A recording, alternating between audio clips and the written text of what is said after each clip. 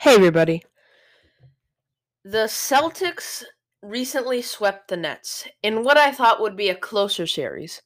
Let's talk about that. Well, let's get things straight. I was completely wrong. My prediction was wrong, my prediction for games 3 and 4 were wrong, and I was wrong. That's just the overview.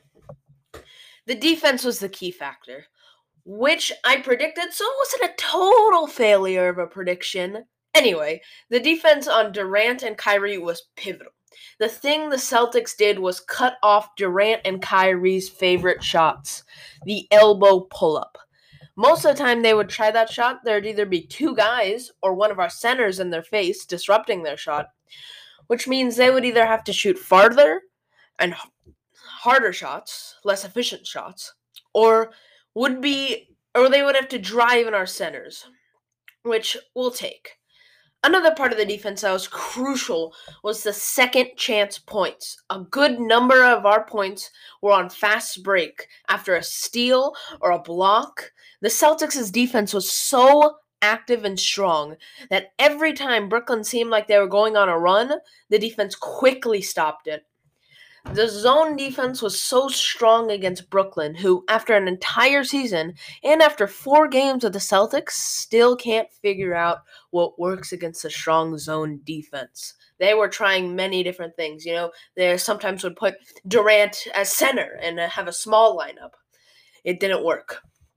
Now, something that has been blowing up on social media, Kyrie and the fans. This has been a topic with many many things.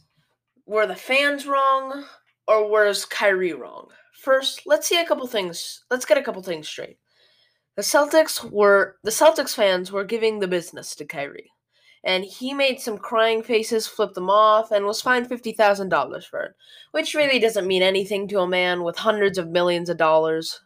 I believe while the fans have a duty to treat players with respect and not go past minor trash talk, Kyrie should have been prepared coming back to Boston and keep his cool. Even as a famous person in general, you should know how to keep your cool, because putting yourself in public eye, there are people who love you. There'll also be people who will hate you. It's just something you have to deal with.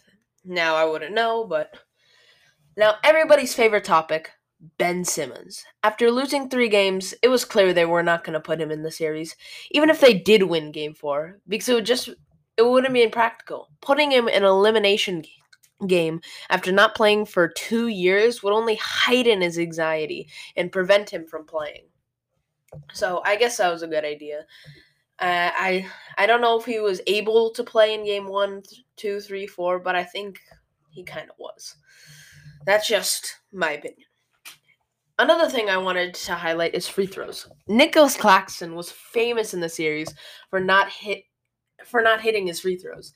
In game 4, he missed 10 free throws, and the Celtics won by 4 points. If he made his free throws, just like 5 of them, like half of his free throws, then that would have won the game. Now Simmons has been working on his shooting with Kyle Korver. Claxton can work with him too, but that free throw situation needs to be dealt with, because now it is severely hurting the Nets, because the opposing team could play hack-a-clacks, which is what the Celtics did at one point during Game 4. Now, I think there's only a couple things Brooklyn has to do. Ditch the dead weight. Brooklyn has 4 centers on payroll, and to cut expenses, you cut the dead weight.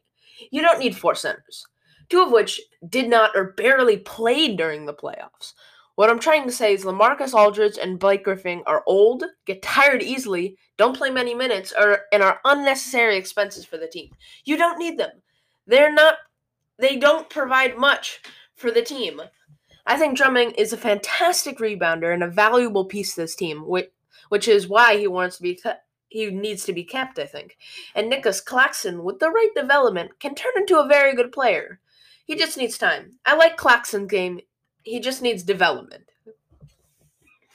Lastly, the final thing I want to talk about is the Celtics' matchup with the Bucks. I do believe Celtics take the series in either 6 or 7 games. From what I've seen, Chris Middleton will not be coming back. And he may be back if the Bucks advance, but I don't think he's coming back. in the second round. With him being reevaluated in a week or so, he just won't be able to make the series. It's not feasible with the injury he has. The game is today at 1 o'clock. Even if a miracle happens and he comes back, he'll still be on limited minutes and therefore won't be able to make as much as an impact. And without Middleton, I just don't think the Bucks have enough deepness, nor do they have another guy to lead the offense other than Drew Holiday when Giannis is not around.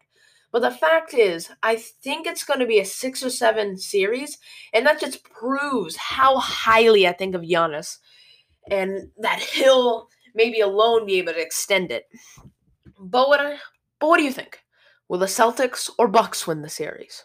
Bye-bye. This has been Nick Sports. Bye-bye.